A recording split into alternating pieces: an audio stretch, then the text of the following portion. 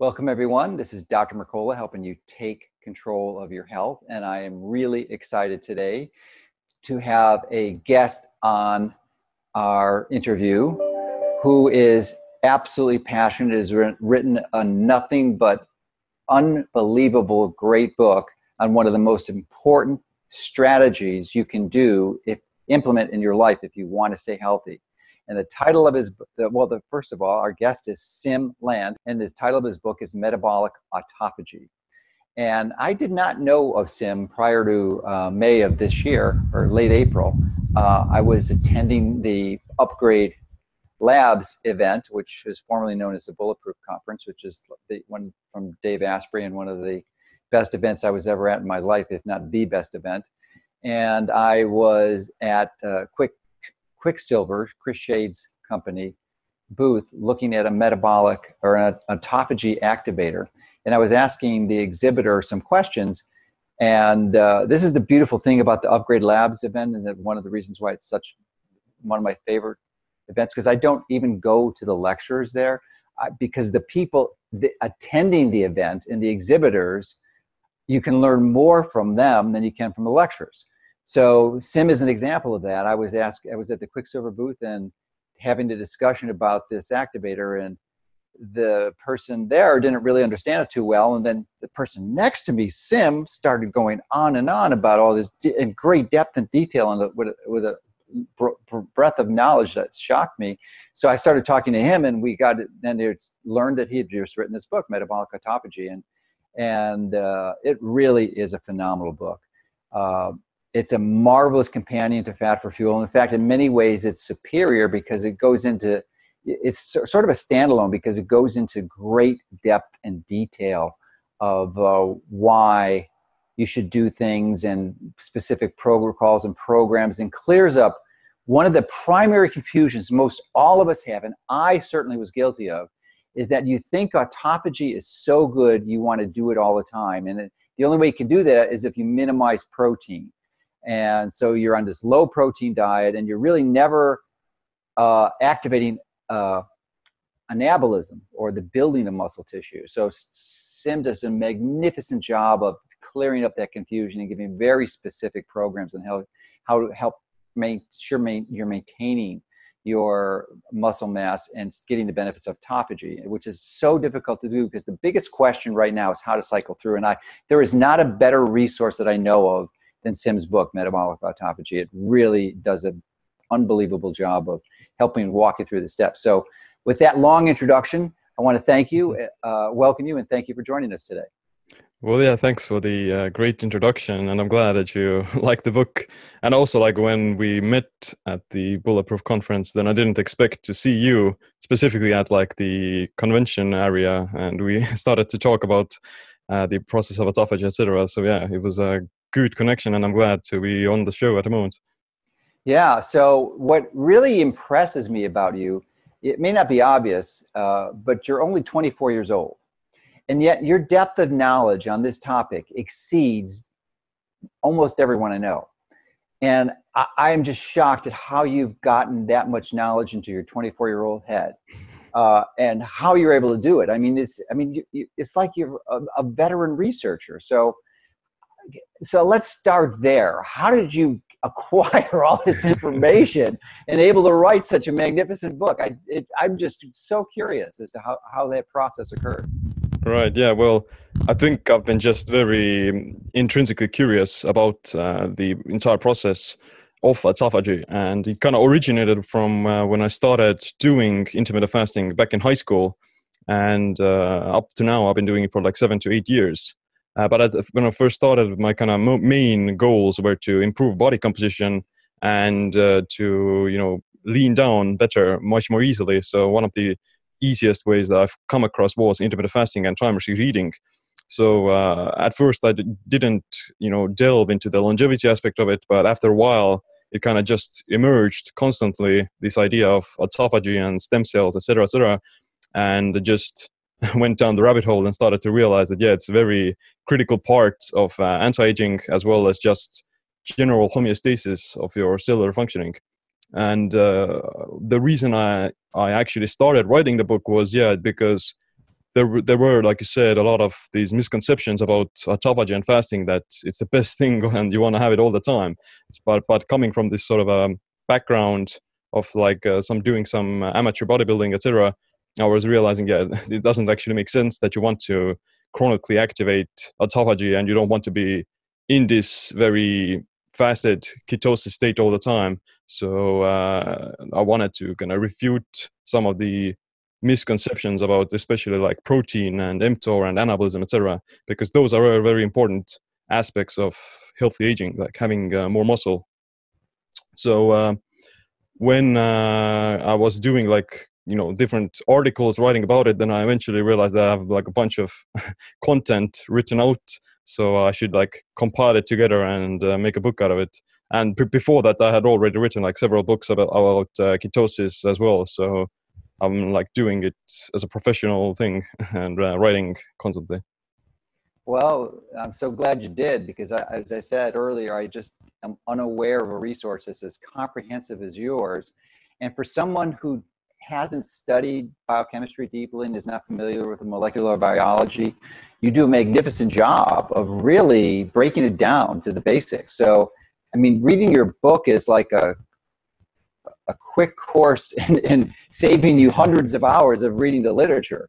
So I'm still curious, though, because you don't have any formal scientific degree, yet you've reviewed the literature in depth up to the current literature. And how are you able to comprehend and understand that jargon and compile it and make sense of it? Because most people just get confused when they start reading the literature on PubMed. Yeah, well, I think there may be like a few things that contribute to this. I do have like a bachelor's degree in anthropology, but it's like sociocultural anthropology, which isn't like biochemistry. So right, or biology. Yeah. So in the at college I did read like a bunch of papers. So I was used to reading scientific literature and doing some research and literature overviews, etc. But when it came to like biochemistry and biology, then I don't have like background in that.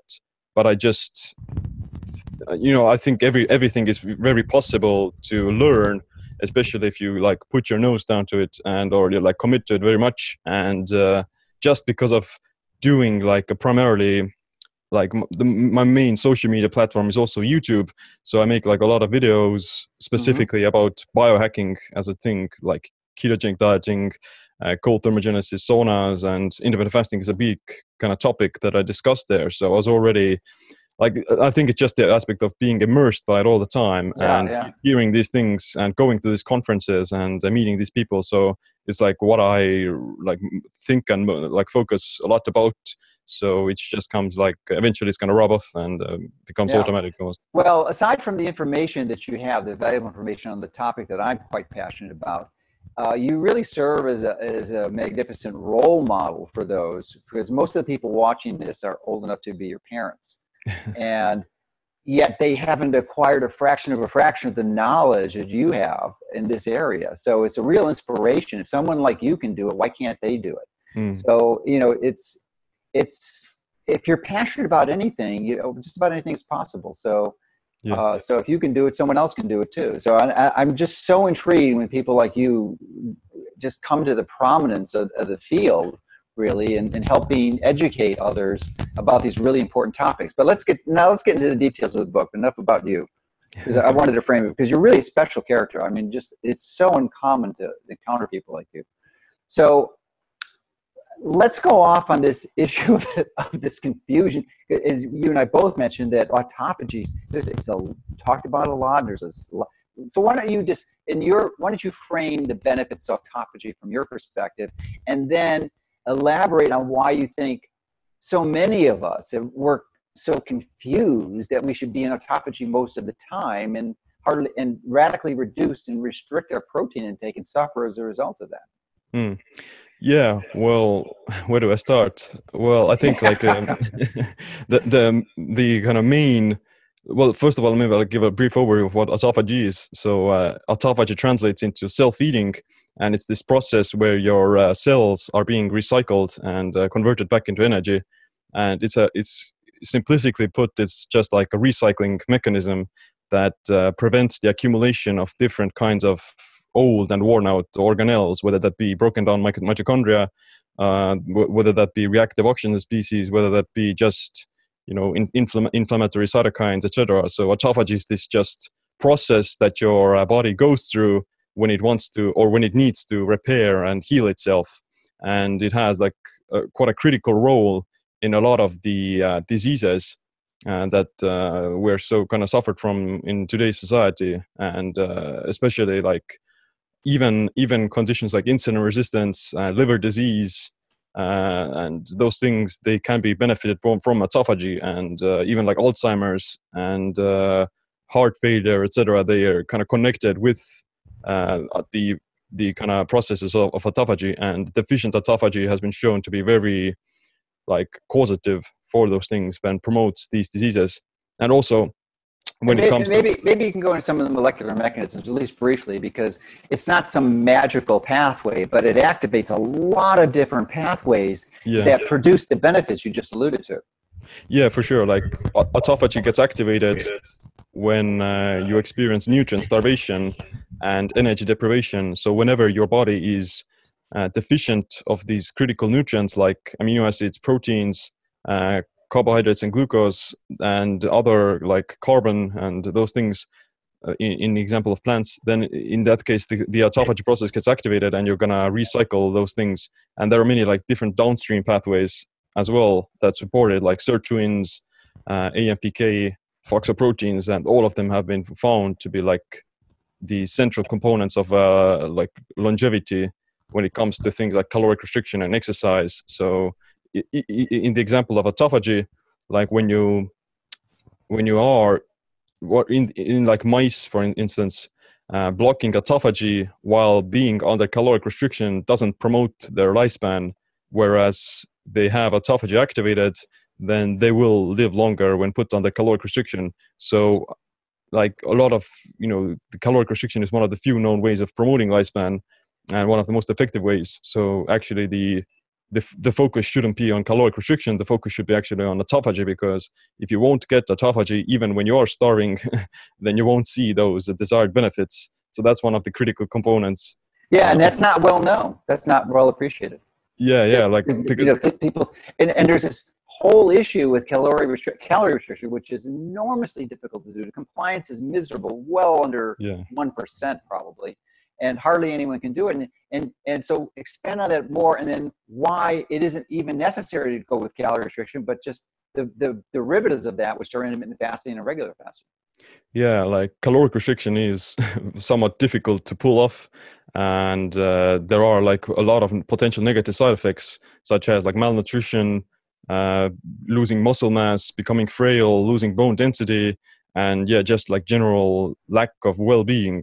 And I think the problem is that most people, when they hear that you can live longer if you eat less, then some people may just experience, or they go into this sort of they go to the depths where they'll just slow down their metabolism that much, and they won't even gain the benefits of longevity because they're not activating autophagy, for instance, because of eating too frequently and having like the wrong macronutrient ratios in their diet. So that's why things like intermittent fasting is literally like biohacking caloric restriction, because you mimic most of the benefits of caloric restriction.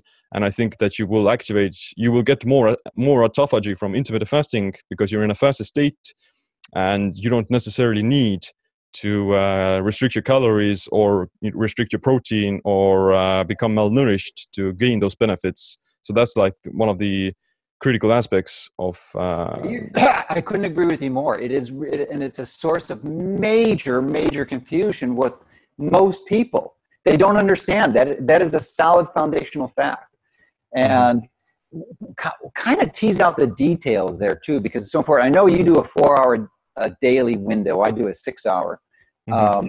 And how did you reach that conclusion? Because it's so foundational and critical to really implementing this program, is that it doesn't have to do with calorie restriction. It has to do with the timing. So how did you understand or realize that it was that window and the longer fast that activated autophagy? I mean, was it studies you reviewed? It was personal experience, or both? Or Well, it's the problem is that you will activate autophagy even with like very small, or you will inhibit autophagy even with like very small amounts of food.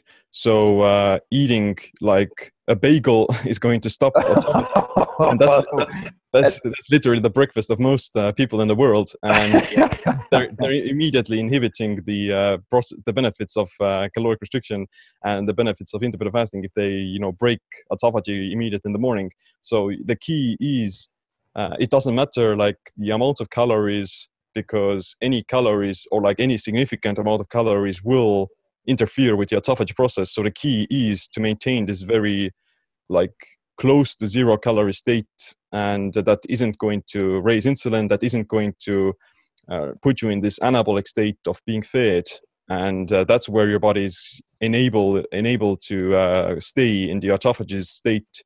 And would you say that some calories are worse than others? Like the bagel, obviously, is going to spike blood sugar, and then the secondary insulin is going to inhibit AMPK, and autophagy is off to the races, is gone.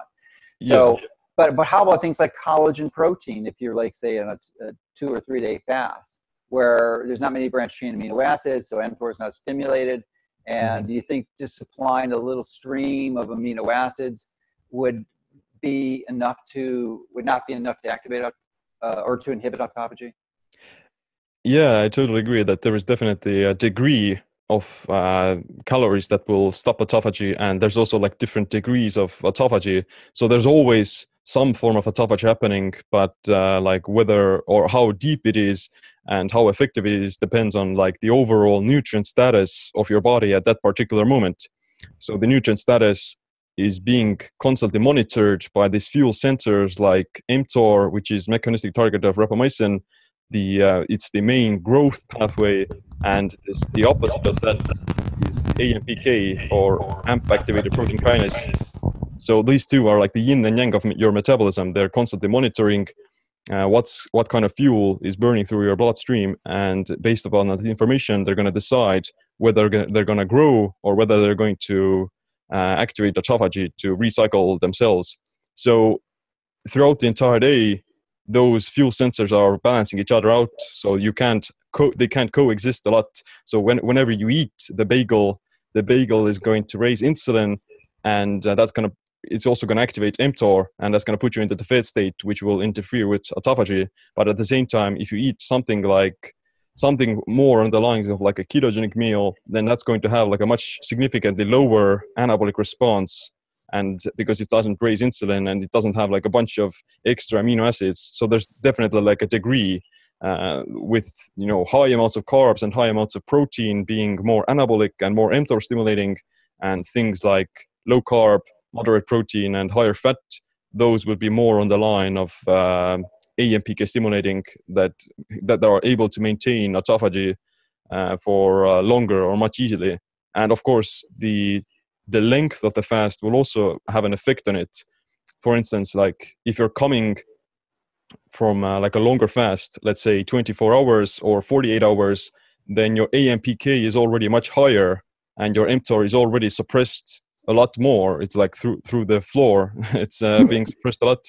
So in that case, you have like a bigger buffer zone that you can get away with, and even in that situation, that's my presumption, is that you're already more AMPK predominant, so you have like more room to play with. And in that case, taking like collagen protein or something that doesn't have the anabolic amino acids that much, in that case, the collagen wouldn't interfere with autophagy that much, as long as you stay within like a certain threshold of calories.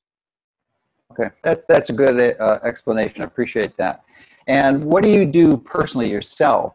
Because I think I'm going to probably show a picture of you, which is, you are not that impressive. At least I wasn't impressed when I saw you at the Upgrade Labs. But when I saw the picture of you without a shirt on, I was just like blown away. I mean, you're basically a gymnast, the body of a gymnast.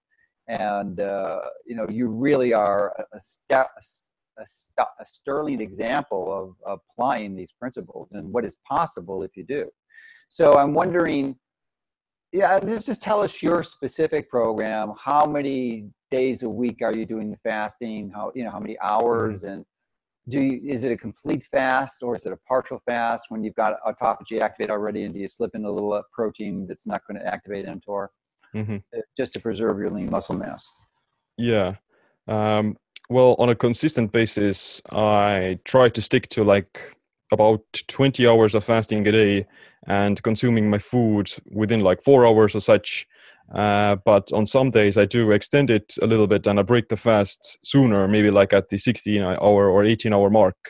But I do, like, when I break the fast, then I maintain like a lower state of anabolism and I'll drink like some bone broth or something. It will break the fast, but it's not going to like break it completely, and I'll still maintain like the semi-fasted state until I have the rest of the calories. Mm-hmm. But when I'm doing, for instance, the truth is that you won't be like losing muscle when you are fasting as long as you're in ketosis and you're keto adapted, because the body will become very efficient at using ketones and fat for fuel, and it becomes more muscle preserving. But it's at the same time, like, if you're trying to like build muscle, then having some source of amino acids circulating in the bloodstream during exercise or during resistance training will help to maintain more muscle and also helps to recover faster. So for that, like whenever I'm doing like a heavier resistance training workout or like some doing some gymnastic rings or something like that, then I'll have like a little bit of protein powder during the workout or some Mm-hmm. collagen protein during the workout to kind of shield the any potential negative side effects of working out in a fasted state. Because at that point, I don't like care if I stop autophagy because I've been already fasting for like 18 to 20 hours. So having Mm-hmm. that protein shake isn't going to be like interfering with my goals, and Sure. it's going to Okay. actually help. So there's a lot of confusion about this topic too, in that there are two distinct metabolic pathways you can go on. The autophagy, which is catabolism, breakdown, repair of your tissues, and then Mhm. anabolism, which is building up, where you're activating mTOR. And myself personally, I was afraid of mTOR and really didn't think you should hardly ever activate it. And boy, was I confused on that. And your book really helped clear up a lot of that confusion.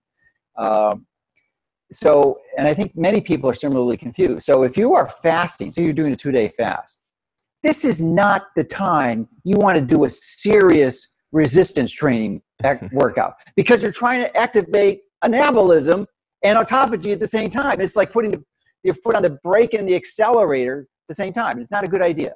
Mm. So why don't you give us your views on that? Well, yeah, like for instance, when anyone is doing like a longer fast, then they all have to keep in mind what's the purpose of the fast, and like you can't really build muscle doing these extended fasts. The goal of any of these prolonged fasts is to go into deeper autophagy and essentially promote cellular clearance and like heal yourself. So at that point, I don't see like a point in trying to have a heavy resistance training workout, because you, first of all, you don't have the enough energy to actually like reach your personal records or something, and secondly, your body doesn't respond to it as beneficially, and you may potentially just put additional stress on your body. So what I like to do on these longer fasts is to just do some easier like workouts with body weight or resistance bands just to stimulate the muscle, and that would just like signal the body that it still needs to preserve more lean tissue, versus if I were to have like a heavy workout and then not eat anything afterwards either, then I'll just I'll set myself up for failure, and that's gonna inevitably lead to like more muscle catabolism.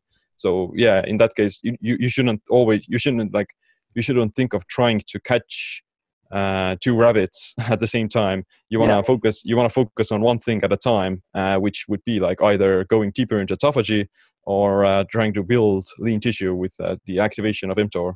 And that's why like that's why it's supposed to be like this cyclical and punctuated almost. Mm-hmm. Yeah. That you That you is you you can't like, if you're trying to do both at the same time, then you end up not getting the benefits of either. Yeah, yeah, it's a good point. So let's talk about getting the benefits of anabolism or muscle building. So, and the timing, because I think you do a magnificent job in the book too, of really discussing how you want to really do your heavy resistance training in that fasted state, but at the end of the fasted state, like right before you're going to eat. Yeah. Yeah, like, when you're doing heavy workouts, then it's always better to have something after the workout to refeed yourself and promote recovery and promote muscle growth, because you can always work out in a fasted state somewhat good. Like there isn't like, there may be like up to like 10 to 15% reduction in your absolute maximum performance, but you don't need to be at your 100% max all the time to progress in muscle development or to progress in strength. So the key is to just do it consistently and send the right signal to your body. And on a daily basis, or like within the 24-hour period, then it's somewhat smarter to backload most of your calories into the post-workout scenario, because in that case, you can get away with mild caloric restriction and still be able to build muscle with it. So if you were to be eating all of your calories before the workout and then worked out and then not eat anything after the workout, then it's harder to maintain more muscle in a caloric deficit. You may be able to do it with a caloric surplus, but staying in a caloric surplus all the time isn't going to be good. So even although fasting is great for autophagy, etc., the overconsumption of calories all the time is still not something that you want to do. And getting away with like mild caloric restriction is quite beneficial. And backloading them into the post-workout scenario is essentially enabling you still gain the anabolic response from resistance training and still recover adequately despite having worked out in a fasted state, and despite eating only within like a few hours of the day. And do you think there's value of taking a bit of protein right before you work out or during the workout? Because you discussed that in your book also. And I from that discussion, I personally started implementing 2 raw eggs before my workout. Because the raw eggs, it's probably the finest quality food protein that you can get. I mean, it's clearly the one that's assimilated the best and the broadest range of essential amino acids to help you and preserve, I think, some of that muscle while you're doing that hard workout right at the end of your fast. Yeah, I do think that for the goal of muscle growth and muscle preservation, then it's definitely a good idea to have something, some amino acids and some protein in the system. It doesn't have to be like a lot. You probably can get away with even just like 10 grams of protein, and that's gonna be enough. And it won't like spike insulin, and it won't kick you out of a fasted state completely. So yeah, definitely like some eggs. Two eggs are 14 grams, 7 grams per egg. So yeah, I think that's perfectly fine. Like, and especially because it's consumed like so close to the workout, then it won't have like any like a significant reduction in the benefits of the fast. It's not going to negate the benefits of fast, and because you combine it with the workout, that's also going to help to support autophagy, because exercise does stimulate autophagy as well, and it's one of the like more effective ways of doing it next to after fasting. Yeah. So I really appreciate you diving deep on this, because it's such a critical component and really is a good summary of the central premise of your book with metabolic autophagy. So now you also talk about hormesis and actually do a really nice job of defining how that term came to being, which I wasn't aware of prior to reading your book. And because it's such an important concept to get and understand, basically whatever doesn't kill you is going to make you stronger. But why don't you expand on that and then tell us some of your favorite hormetic exercises or approaches? Yeah, well, hormesis is also like one of those important, let's say, adaptations that almost every organism on the planet is experiencing. And it's essentially stress adaptation and the ability to endure like environmental stressors, whether that be calorie restriction, starvation, cold, heat, and all these different hormetic exposures or hormetic stimuli. And basically hormesis also has a lot of the similar kind of effects as autophagy, because it does promote similar pathways like AMPK and phosphoproteins and sirtuins, or much rather those things promote hormesis. That would be much better way of putting it. But yeah, hormesis is stress adaptation, and it makes your body stronger against all these environmental stressors. And my favorite way is probably doing just intermittent fasting, because it's like a mild stressor. It isn't like very intense compared to something like high intensity cardio or something, and I think it does like have a basal increase in your body's ability to endure any kind of stressor. And those like hormetic stressors, they kind of carry over to different areas of stress exposure. Like if I'm able to fast, then I've at least noticed that I'm also able to endure more cold and endure more heat, or like have like just simply more endurance just because of doing some fasting. And other ways of activating hormesis is also like probably doing some saunas and combining that with a cold, like an ice bath or ice plunge. Those are like one of my favorite ways of doing it. And I think you're one of the few people who actually embrace the near infrared and make it a point of making it describing and distinguishing the difference between the near and the far infrared. So why don't you elaborate on that? Well, I'm not that like knowledgeable about the wavelengths or the infrared differences between infrared and far infrared, but I do know that compared to like a regular sauna, the infrared saunas, they penetrate much deeper than the conventional traditional saunas that you see in Finnish countries. But I think like I prefer to do both. Like I like the regular sauna because it feels a lot hotter. And it doesn't, because it is. It's sometimes 100 degrees hotter. Yeah, for sure. And it's almost feels like a real cardio workout. So I have like both, but let's say on a consistent, on a weekday, if it's like a Monday or Wednesday or something, then I'll do like infrared because it's quicker.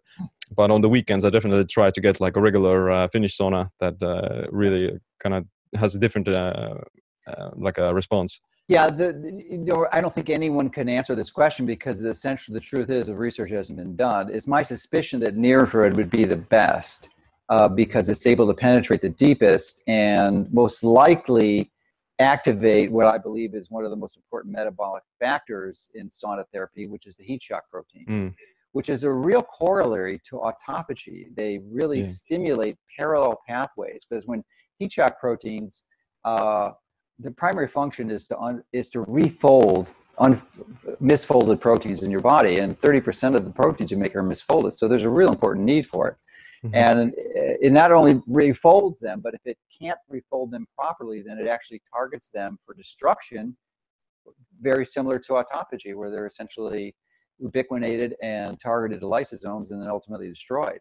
So because they don't work, and that's what you want to do if you have non-functional protein. So like the heat does stimulate autophagy, and I think like I've seen some studies in like the worm C. elegans, that in order to gain the benefits of heat shock proteins, you also need autophagy, so to say. So if you don't have autophagy, then you don't get a lot of the benefits of the heat shock proteins. So that's another like example of how these things actually are so codependent of each other, and you can't really dissect them into very specific approaches.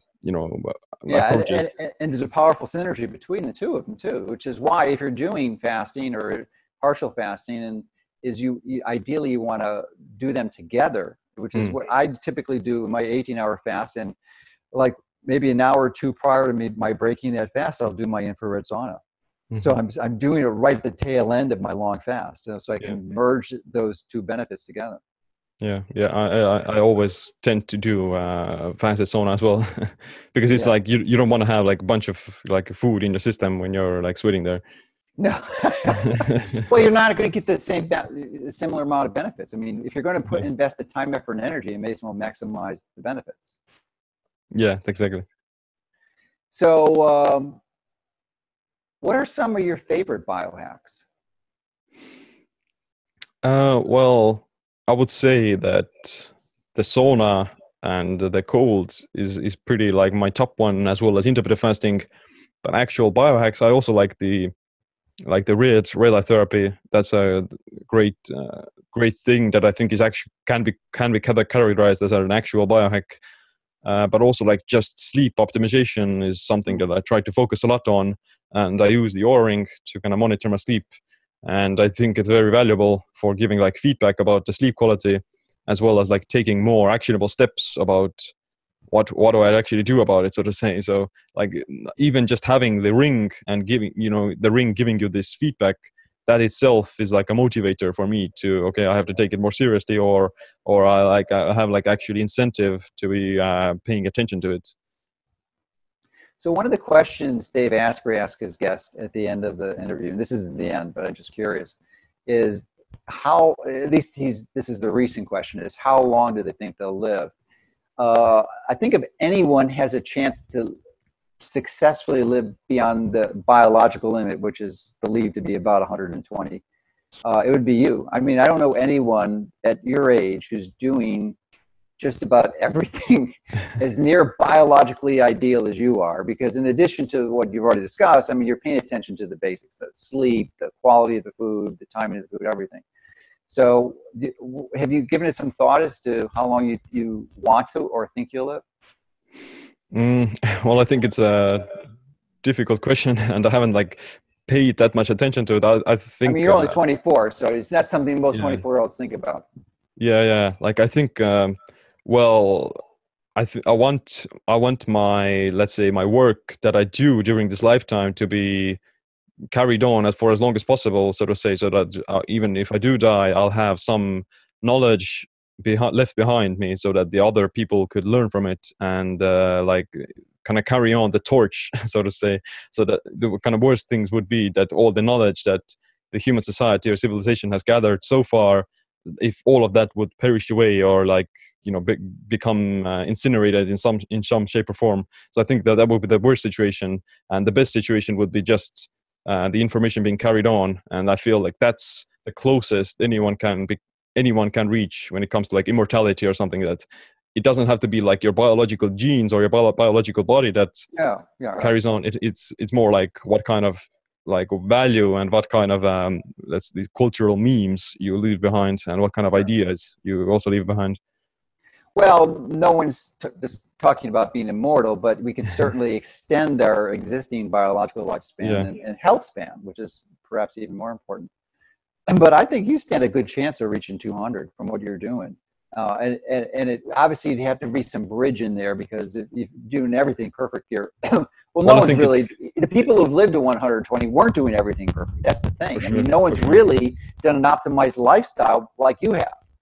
They just haven't. No one's there. People aren't fast at it. Maybe, I guess, with the billions of people who live, maybe there have been a few and then they died of accidents beforehand or whatever, but it's unlikely, because our depth and level of understanding of how to optimize biology is continually emerging, and this information hasn't been known up until recently.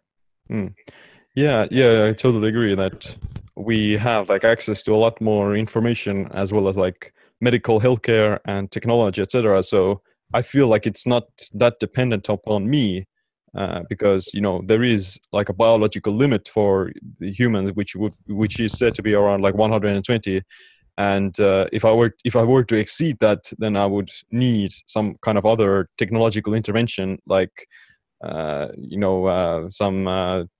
changing some organs, swap them out for biological replacements, etc. So it doesn't really depend upon that much on me. I'll just have to make sure that I live long enough to reach. You will. At 24, you will. Like, there's no doubt in my mind. And I don't think you're looking at organ replacements, but it's more like cellular reprogramming, where you're able to essentially, I mean, maybe something like the thymus gland might be regenerated, but particularly, I'm thinking different genes would be activated continuously, like NAMPT or FOXO1 or some of the sirtuins, or NAMPT, because it's the rate-limiting enzyme for NAD. I wanted to ask you, what are your thoughts on NAD+ as a biological tool? Well, yeah, I think I'm huge kind of fascinated about the research that is coming out with NAD. And it is like a very important for maintaining the energy homeostasis. But when it comes to like things like actually injecting yourself with NAD plus and trying to increase it again, like I think it may like have some negative side effects in terms of maintaining the proper like balance of cellular homeostasis, because like one of the ways of activating autophagy is actually also depleting NAD plus. So like one of the consumers of the NAD plus molecule is PARPs and sirtuins. So those things are also able to induce autophagy. So overactivating NAD plus, I think I just haven't seen like that much kind of research that it's going to be like the best thing. I'll just have to be more cautious in a sense of looking what the actual research is coming out in the future. Well, let me give you my take on it. PARP is certainly a major consumer, probably the biggest consumer for most, but it only consumes it when it needs to. PARP is a DNA repair enzyme. And if you don't have any DNA breaks, I mean, everyone has some. I mean, there's a baseline level that we all have, but most have excessive because of exposures to oxidative stressors like non-ionizing radiation, like cell phones. Mm-hmm. So if you're exposed to that, then PARP's activated, then you're going to consume NAD. But if you don't have those excessive oxidative stresses and DNA breaks, you're not really going to be activating PARP. And I don't think that, as far as I know, autophagy doesn't activate PARP specifically. And in fact, autophagy, or typically fasting, will increase NAD levels by about 30%, mm-hmm. which is one of the benefits of fasting. Yeah. Now, here's the other thing. You're concerned about taking it might be appropriate for you because I have a good friend who lives not too far from me. He's doing a lot of NAD research, and he just published a paper earlier this year that actually measured NAD levels in a wide range of individuals with different ages. And someone your age at 24, NAD is a non-issue. Pretty much most people until you're 30 or 40, it's not an issue. You have more than enough. Mm-hmm. So, but when you get to be, say your levels are about 40 nanograms per milliliter, and this is in the plasma. Mm-hmm. And I'm pretty sure it's the plasma, 40 nanograms per milliliter. So, but when you get to be about 80, that 40 turns into under 1. Mm-hmm.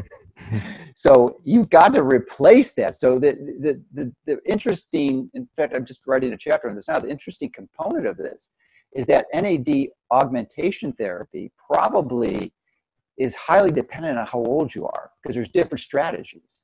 So for you, probably a non-issue. I mean, what you are doing naturally is doing more than you need. You do not have to take any NAD replacement. Maybe a little bit of NIAS.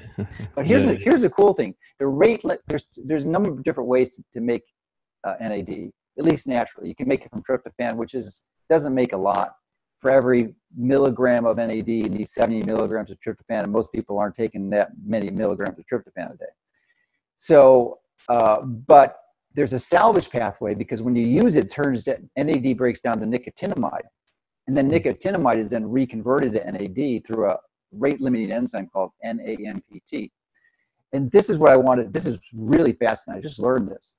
Do you know what activates NAMPT and increases it through the roof?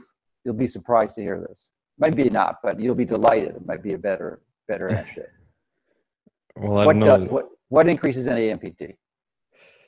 Well, I would say maybe fasting. Probably does, yeah. That's probably how it increases, but also exercise. Oh, yeah. Radically increases NAMPT. And the problem with most people when they get older is they stop exercising, as you've well seen, and become frail. And so this nicotinamide builds up, it's not converted back to NAD, and nicotinamide inhibits those sirtuins, those important longevity proteins. So they just dig themselves into a really deep hole. They don't get all the benefits of sirtuins, and they're not getting NAD, and then the death doorstep is not too far away. Yeah, it's so true that it's all these pathways, they are very context dependent, and they're gonna what's the optimal amount of autophagy or what's the optimal amount of NAD plus. Yes. It depends upon the age, depends upon the person's medical condition and what their physical conditions as well. So in the example of me, I can get away with probably a little bit more fasting compared to someone who is very old, because the older person, they're experiencing more anabolic resistance as well. So it's more harder for them to maintain muscle just because of getting older. And for them, they don't need or they shouldn't like fast that long. In a sense, they would actually want to benefit from more like increased protein intake and definitely like maintaining resistance training to promote the anabolism and making sure that you don't lose muscle, because sarcopenia is actually one of the worst or one of the kind of biggest negative side effects people experience when they get old, that their muscle tissue gets swapped out with fat instead and they become like more frail. Okay, folks, you've just heard probably the best clinical pearl in his book. So if you're still listening, I want you to stop this video, rewind it back to when he started speaking, and listen to it 2 or 3 more times, because those are pearls of wisdom that will change your life. And it's not commonly appreciated. There's a lot of confusion on this topic. So I want you to expand on this, and specifically with protein levels, which you do a really great job in the book, because that's it. That is the key. People think autophagy is so great, and if they're young, like, yeah, you can get away with 5-day fast, not have a problem at all. When you get to be 60, 70, 80 years old, you're looking at deep trouble if you do that extended fasting. Mm-hmm. Yeah, well, when you are getting older, then it's like a natural tendency to lose, or you see like a reduction in growth hormone, you see a reduction in being able to synthesize protein and build tissue. So in that case, to compensate for that, you just need to increase your protein intake a little bit to have like a bigger bank of amino acids to pull from, and making sure that the stimulus for muscle hypertrophy and muscle growth is still there in the example of lifting weights and doing resistance training.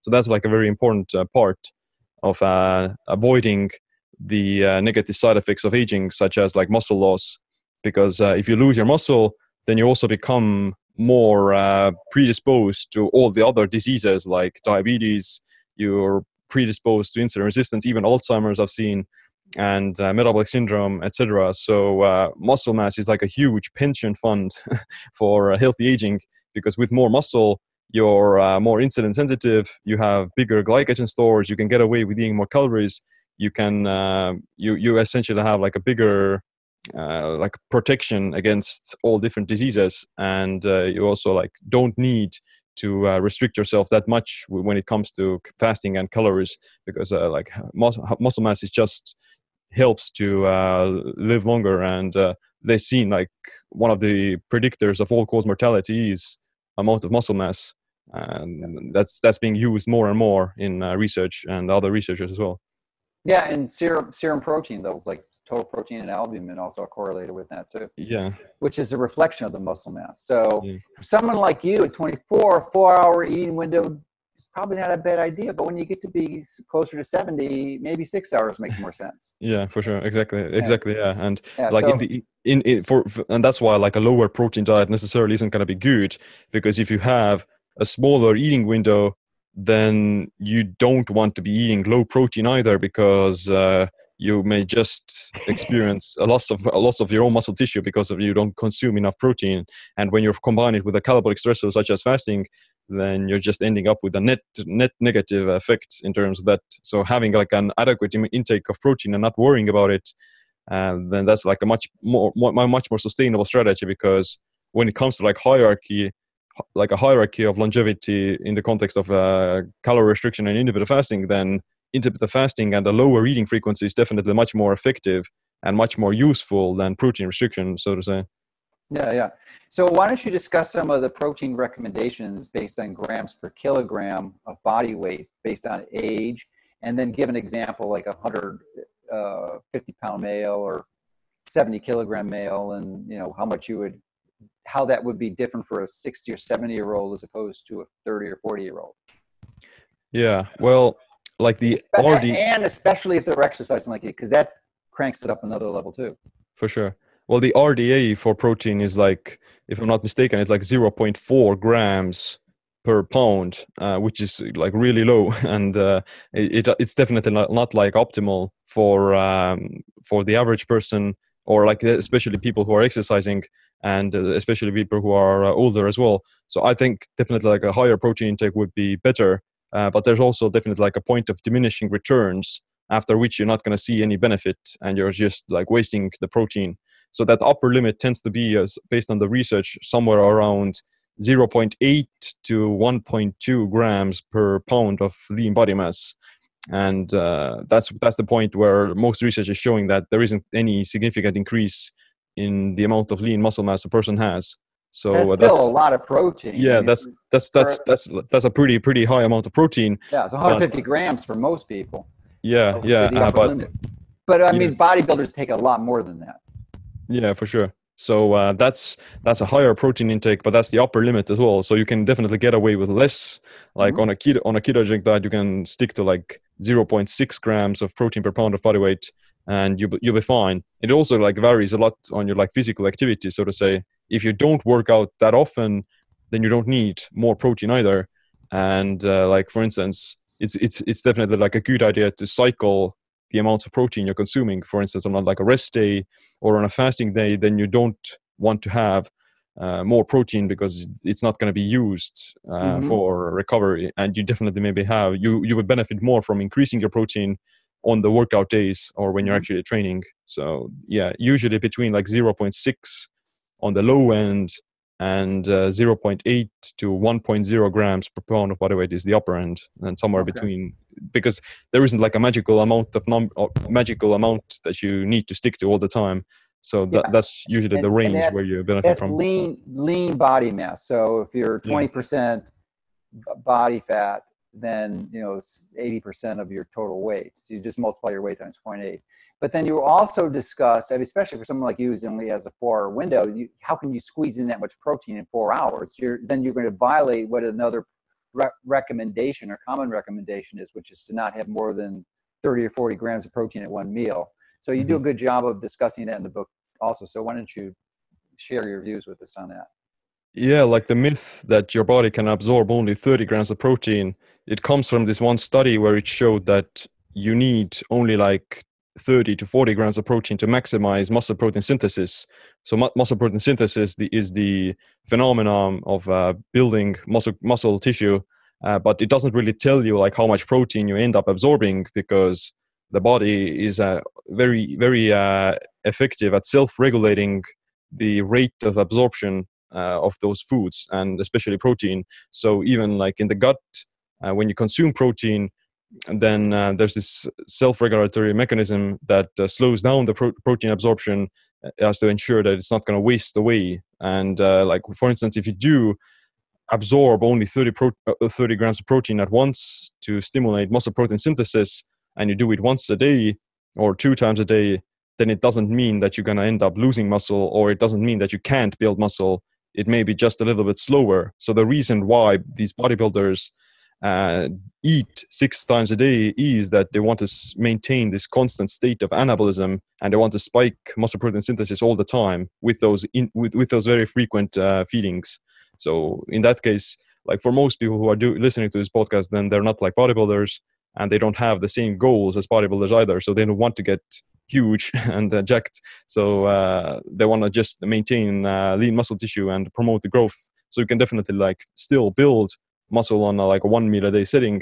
It's just that the body will slow down the rate of absorption for protein, and it's still going to like, I would even imagine that if you eat like 120 grams of protein or something within one meal, then although you will absorb like the initial parts of the protein, I feel like the overall gradual response is going to last for like several hours after eating. So you still have like the amino acids circulating in the bloodstream for several hours after you consume the meal, because like protein digests very slowly, and you'll be actually staying in this like anabolic state for hours and hours afterwards.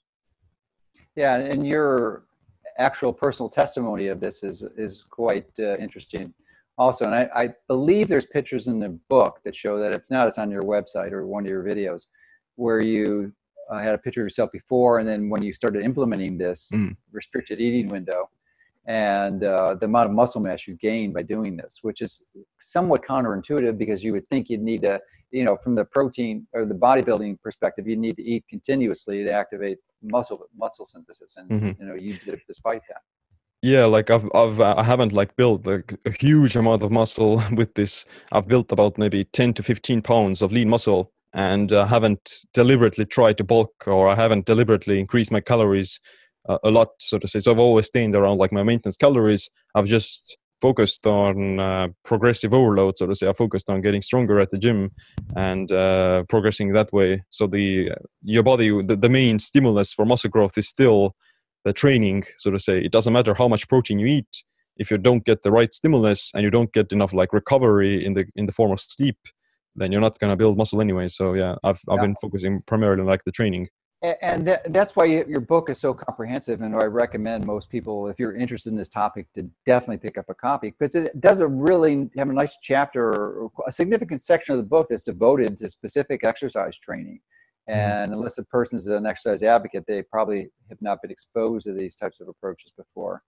So that's a good tool. But I'm also curious, and one of my new passions in exercise, and I think something that you're familiar with too, at least I heard you were and been doing it, is this KAATSU training. That's KAATSU, developed by a Japanese researcher about 50 years ago, who was 73, and he looks buff like he's about 40 now.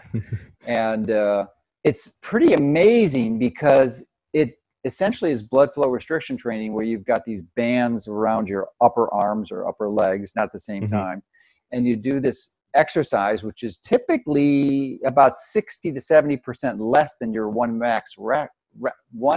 rep max rep, whatever it is. And so it's a pretty lightweight. It's difficult to injure yourself, but you're doing it so frequently. Instead of doing 10 reps, you do like 30 and then 20 and then 15. And it just causes this enormous flux of metabolic changes, like it increases local levels of lactate, which secondarily increases growth hormone, and VEGF, vascular endothelial growth factor, and nitric oxide. And I don't know if you knew this one too, but there's a protein called myostatin, and what myostatin does is it actually inhibits muscle growth. So this KAATSU actually is a myostatin inhibitor. It lowers myostatin levels by 50%, which is extraordinary. So I'm wondering if, I know you've played with it before, but I'm wondering if you have any specific views on KAATSU. Yeah, I've tried the KAATSU bands at the Bulletproof Conference and the Biohacker Summit last year as well. So I definitely I would see like a huge application for everyone to kind of try it. And even if they don't get the KAATSU bands, then some form of like blood flow restriction is also like very effective. I do them like a few times a week on like rest days when I'm not trying to do like a heavy workout, but I'm still trying to promote recovery. So yeah, with the resistance blood flow restriction bands, you can't go like very heavy, but you mimic the kind of, like I said, vasodilation and nitric oxide release, etc. So that's gonna just help to direct more blood into the muscles, and it's gonna promote more tissue recovery, and especially directing more blood into the like these more vulnerable regions like the tendons and ligaments, etc. And also, I would imagine that's beneficial for like cardiovascular health as well, just because of the absolutely. And interestingly, it increases both type 1 and type 2 muscle fibrils because it exhausts them completely. Because if you have a relatively anoxic or lack of oxygen environment, and as a result, you get pretty massive muscle hypertrophy, which is like shocking. I mean, beyond anything you'd anticipate. I mean, sometimes when I do it, my biceps get so big, it's hard to shave because they're so swollen. It's crazy. Becomes a problem, yeah. So, but I'm wondering, because you have a really deep appreciation of the metabolic molecular biology on that, and it would seem to me, because you're dealing with such a lower weight and you're getting all these magnificent metabolic benefits, that's something you can do pretty regularly and maybe even every day, and that the need for the recovery in that type of workout is far less than your typical high intensity, full on heavy weight training session. Well, yeah, like you can definitely do them more often than heavy resistance training, and like it will be like very something you can add into like rest days, as well as I wouldn't know, like depends on like on the person and what kind of training routine they have and how often they can do it. But for the average person, they can definitely use it quite often and quite frequently. I think it's gonna be, you wouldn't like probably gain the same benefits as with like heavy resistance training, because there still needs to be like some aspects of intensity there to like reach the top end of physique development. But like for most people, they can still like be healthy and get lean and get a six pack and etc. with those things. Yeah. So, but again, we probably would not recommend that on a fasting day because you have conflicting goals there. You don't want to Mhm. activate autophagy and anabolism the same day. Not a good idea. Sure. So, what's your current passion, and what are you really diving deep into nowadays? I am still actively, all the time reading about autophagy and fasting and paying attention to like what research is coming out there. But I also like doing more like different courses on these topics. Like I have like a video course on the same topic as in the book, like fasting and metabolic autophagy. But I also like creating a course about sleep optimization because I think that's another one of those critical things like virtually all people would benefit from, like aside from time restricted eating.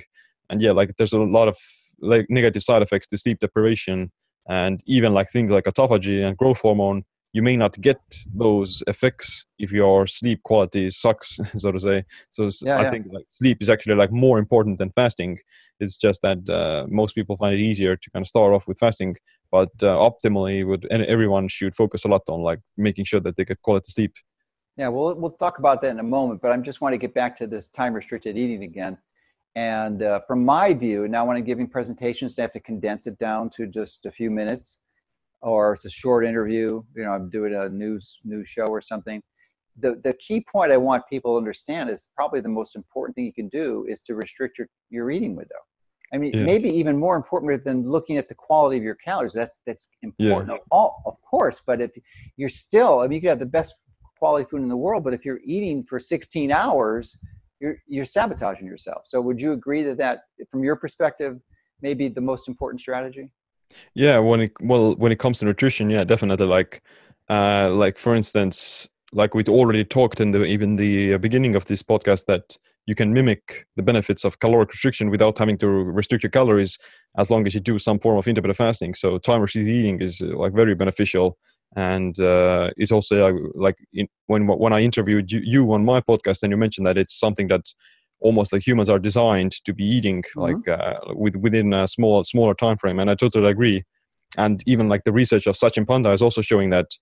I think that there is like this study on mice where they fed these two groups of mice the same amount of calories, but if those mice were eating within a smaller time frame, they didn't gain weight. So the diet was like very obesogenic, like processed Yeah, food, etc. But and because they were eating within a smaller time frame, they didn't get obese and they didn't develop like metabolic syndrome, etc. So yeah, just the effect of confinement and the smaller eating frequency just prevents those benefits from taking effect. And I would imagine the benefits are because of like increased autophagy during the fasted state. yeah, I couldn't agree more. And to me, that I would agree, concur with your example of Sachin Panda's research. That's one of the most powerful uh, illustrations of the benefits of restricting the eating window. I mean, if it Yeah, does that to rats, what's it going to do to us? I mean, obviously, it's not a perfect model, but I mean, there's a good sure. likelihood that there's not going to be any downsides to it. So, with that, why don't you review some of your top recommendations for sleep? Well, based on my own experience, I can say that definitely blocking our blue light is huge. Like I've seen like up to 10 to 15% increase in my deep sleep just because of blocking out blue light. And I saw that especially when I got my first pair of blue blockers and I measured it with my Oura ring. So blue light is huge, and yeah, definitely making sure that you don't have like excess, let's say, junk light in the evening, whether that be from a smartphone or like a laptop screen or like the whatever, maybe TV or something. So yeah, that's one of the best ones. Then the second one would be probably to not eat anything before bed, at least for like 3 to 4 hours, and 5 to 6 hours, etc. Like when I'm doing like longer fasts, over 24 hours, then I always sleep like a baby, just because there's not much food to digest, and it kind of helps my body to repair itself better. And yeah, I think if you eat like very close to bedtime, then you're just gonna have some. Does your how does your aura score go up when you're fasting? Does it go up considerably? It does go somewhat higher. Like it may also be that when I'm fasting, then I'll just sleep longer as well, because I'm taking it slower. But usually, I would say maybe about I would get maybe like 10% more deep sleep or something, or REM sleep, either or. But yeah, I think if you eat like, What's your record readiness score? Have you hit 100? no, I usually stay around like well, my readiness is about like 80 to 90, but my sleep is a good night's sleep is like maybe 93 or something, and a bad night's sleep would be like 77 or somewhere, and I'll Okay. stay around there. Okay. Well, good. Because I don't think like with the Oura ring, the score is kind of limited by the total Right. amount of hours as well, so to say. Although I'll be getting like 3 hours of REM plus deep sleep, I'll still get I'll get a lower score just because of not sleeping that long, so to say. Even if I get like 3 hours of deep sleep within like 6 hours of total sleep time, then the ring is going to give me like a smaller score. Whereas in reality, like I don't really care about the light sleep, so to say.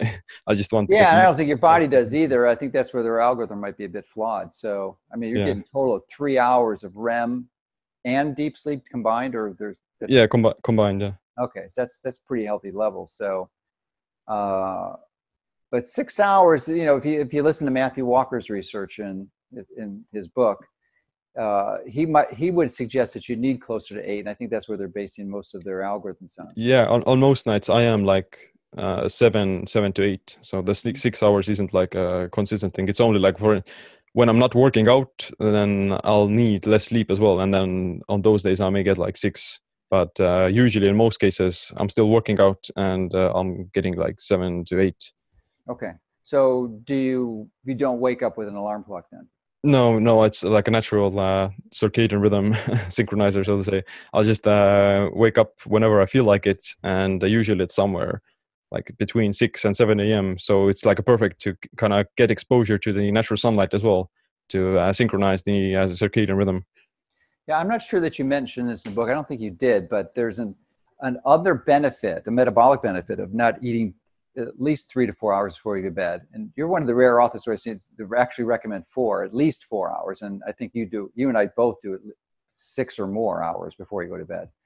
So, and that is when you're eating before you go to sleep, you're not going to burn that energy. So your body has to store it because it can't like pee it out, or you can't excrete it through your stools. You have to do something with it metabolically. So the way you store energy is you make fat. And the process of creating fat requires a specific coenzyme, and actually an NAD plus cousin called NADPH. Really important, the battery of your cell, and it's important for recharging your antioxidants. So if you're consuming NADPH to make fats while you're sleeping, your NADPH levels decline, and your ability to neutralize oxidative stress and free radicals is radically diminished. So, and actually detox too, because you need NADPH for your detox system. So that's a not well appreciated artifact of, or benefit of not eating at least 4 hours before you go to bed. Yeah, I actually learned that from you as well. Or like you mentioned that to me, that the NADPH and like the detox and glutathione resynthesis is also like dependent upon it. So Absolutely. if you feel like tired and exhausted in the morning, then chances are that you're just in a food coma and you haven't recovered. And Sachin Panda is another brilliant guy. He did independent research, and actually, I don't know that anyone else has done this, and actually determined in a large group of people through this app he developed called My Food or My Circadian Clock, or one of these apps that he has, where he had thousands of people take pictures of their food and the time they ate it. So he collected this large database, analyzed it, and found that 90% of people are eating more than 12 hours a day. 90%. So got half of the people eating 16 hours a day. Yeah, which is reading all day long. This is not known. This is not applied. It's just crazy. Yeah, like people, like although they may skip breakfast, but they still put like milk into the coffee, or they'll have a few almonds in the evening. That still counts as eating, and it still keeps them in this fit state all the time. Yeah. So it's just, it is really one of the simplest basic strategies that you can use to radically improve your health, and it really doesn't cost you anything. In fact, most likely it will save you money, because it decreases the amount of food that you're eating. Sort of as an artifact. I mean, you could still overeat in calories. It's just harder to do when you have a smaller restricted eating window.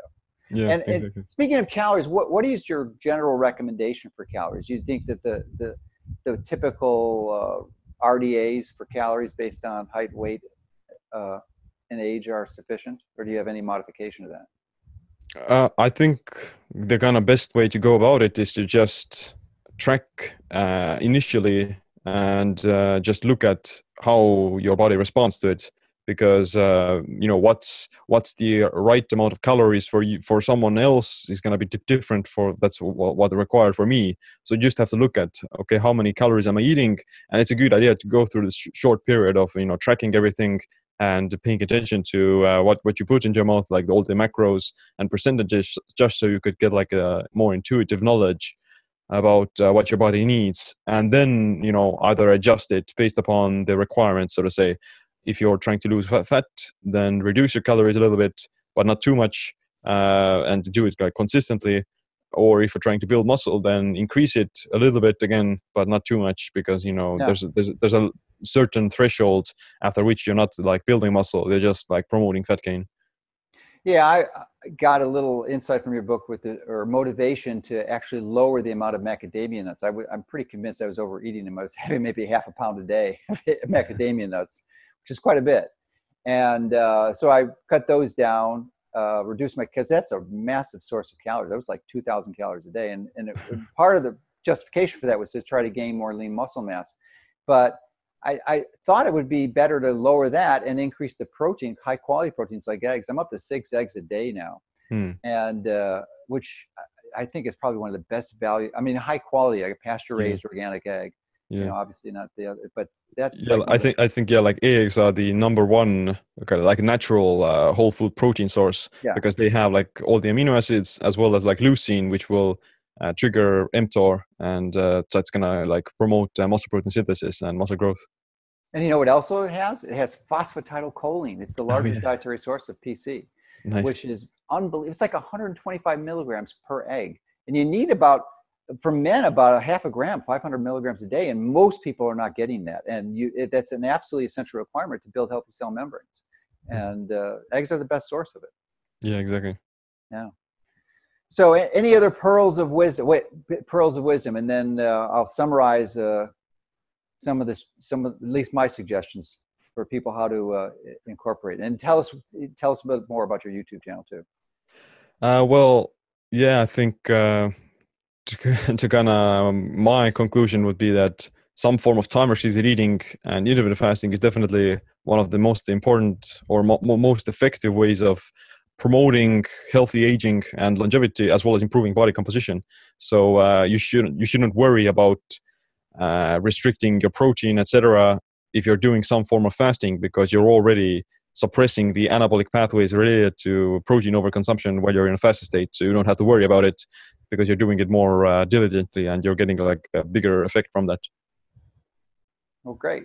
And if you enjoy this topic as much as I do, then I'm sure you enjoy this interview. And if you have, then you'll absolutely love and be delighted by Sim's regular YouTube videos. They come out a few times a week, and they're really entertaining. They're not very long, maybe just about 5 minutes is the average. And lots of good pearls of wisdom interjected with entertainments and really good video production skills. So Brilliant. it's fun to watch, and I think you really hit the target there, because Nice. most of us have such a short attention spans that you need those little bit of digestions. And so tell us a bit more about that, and then the video courses and your book that you offer. Yeah, well, if anyone wants to, actually learn everything we talked about here in like more closer detail, then the book that we discussed is Metabolic Autophagy. You can get it on Amazon, and you can also get like the audio version from my website, seamland.com. And on the website, I have like many different articles about all these things as well: autophagy, intermittent fasting, ketosis, and biohacking. But like for the most kind of active social media platform for me is YouTube. It's Seamland there as well. And yeah, Instagram is also Seamland. Okay, great. Seamland.com. And I've definitely subscribed to your channel and enjoy your videos. I mean, it's so, because for most people, this is really one of the summaries of your book. This is a confusing topic. Biochemistry is not easy to understand, but you do a really good job of simplifying it. And it's just a great resource to have if you really want to go deep on this. I think you'd be out of your mind not to get this book. If you really have been intrigued with this information, then you're definitely going to want to pick up a copy of Metabolic Autophagy. It's one of the best books I've read in a while. Right. And I really think it complements what I've written, and in many ways goes into much greater detail about very important topics that I just didn't have the space to go into. So yeah, congratulations on putting that together. Well, thanks, and I'm honored by your appreciation. Yeah. So, well, I'd like to recognize good work, and you certainly did a good job. So, and I know you'll be doing a lot more good work too, because you've got the skill set. I mean, your brain is working well because you're providing it with the resources, biological resources, to be optimized, and we can all do this. We can all replicate that. And you're absolutely applying your passion. So it's a prescription for success for sure. And it's great to see that when it happens. And you're certainly a good example. So, and an inspiration for others who want to follow in your path. Yeah, that's one of the goals as well, to kind of lead by example and show that it's possible. Yeah, well, you're doing a good job of it. So keep up good work. Thanks. All right.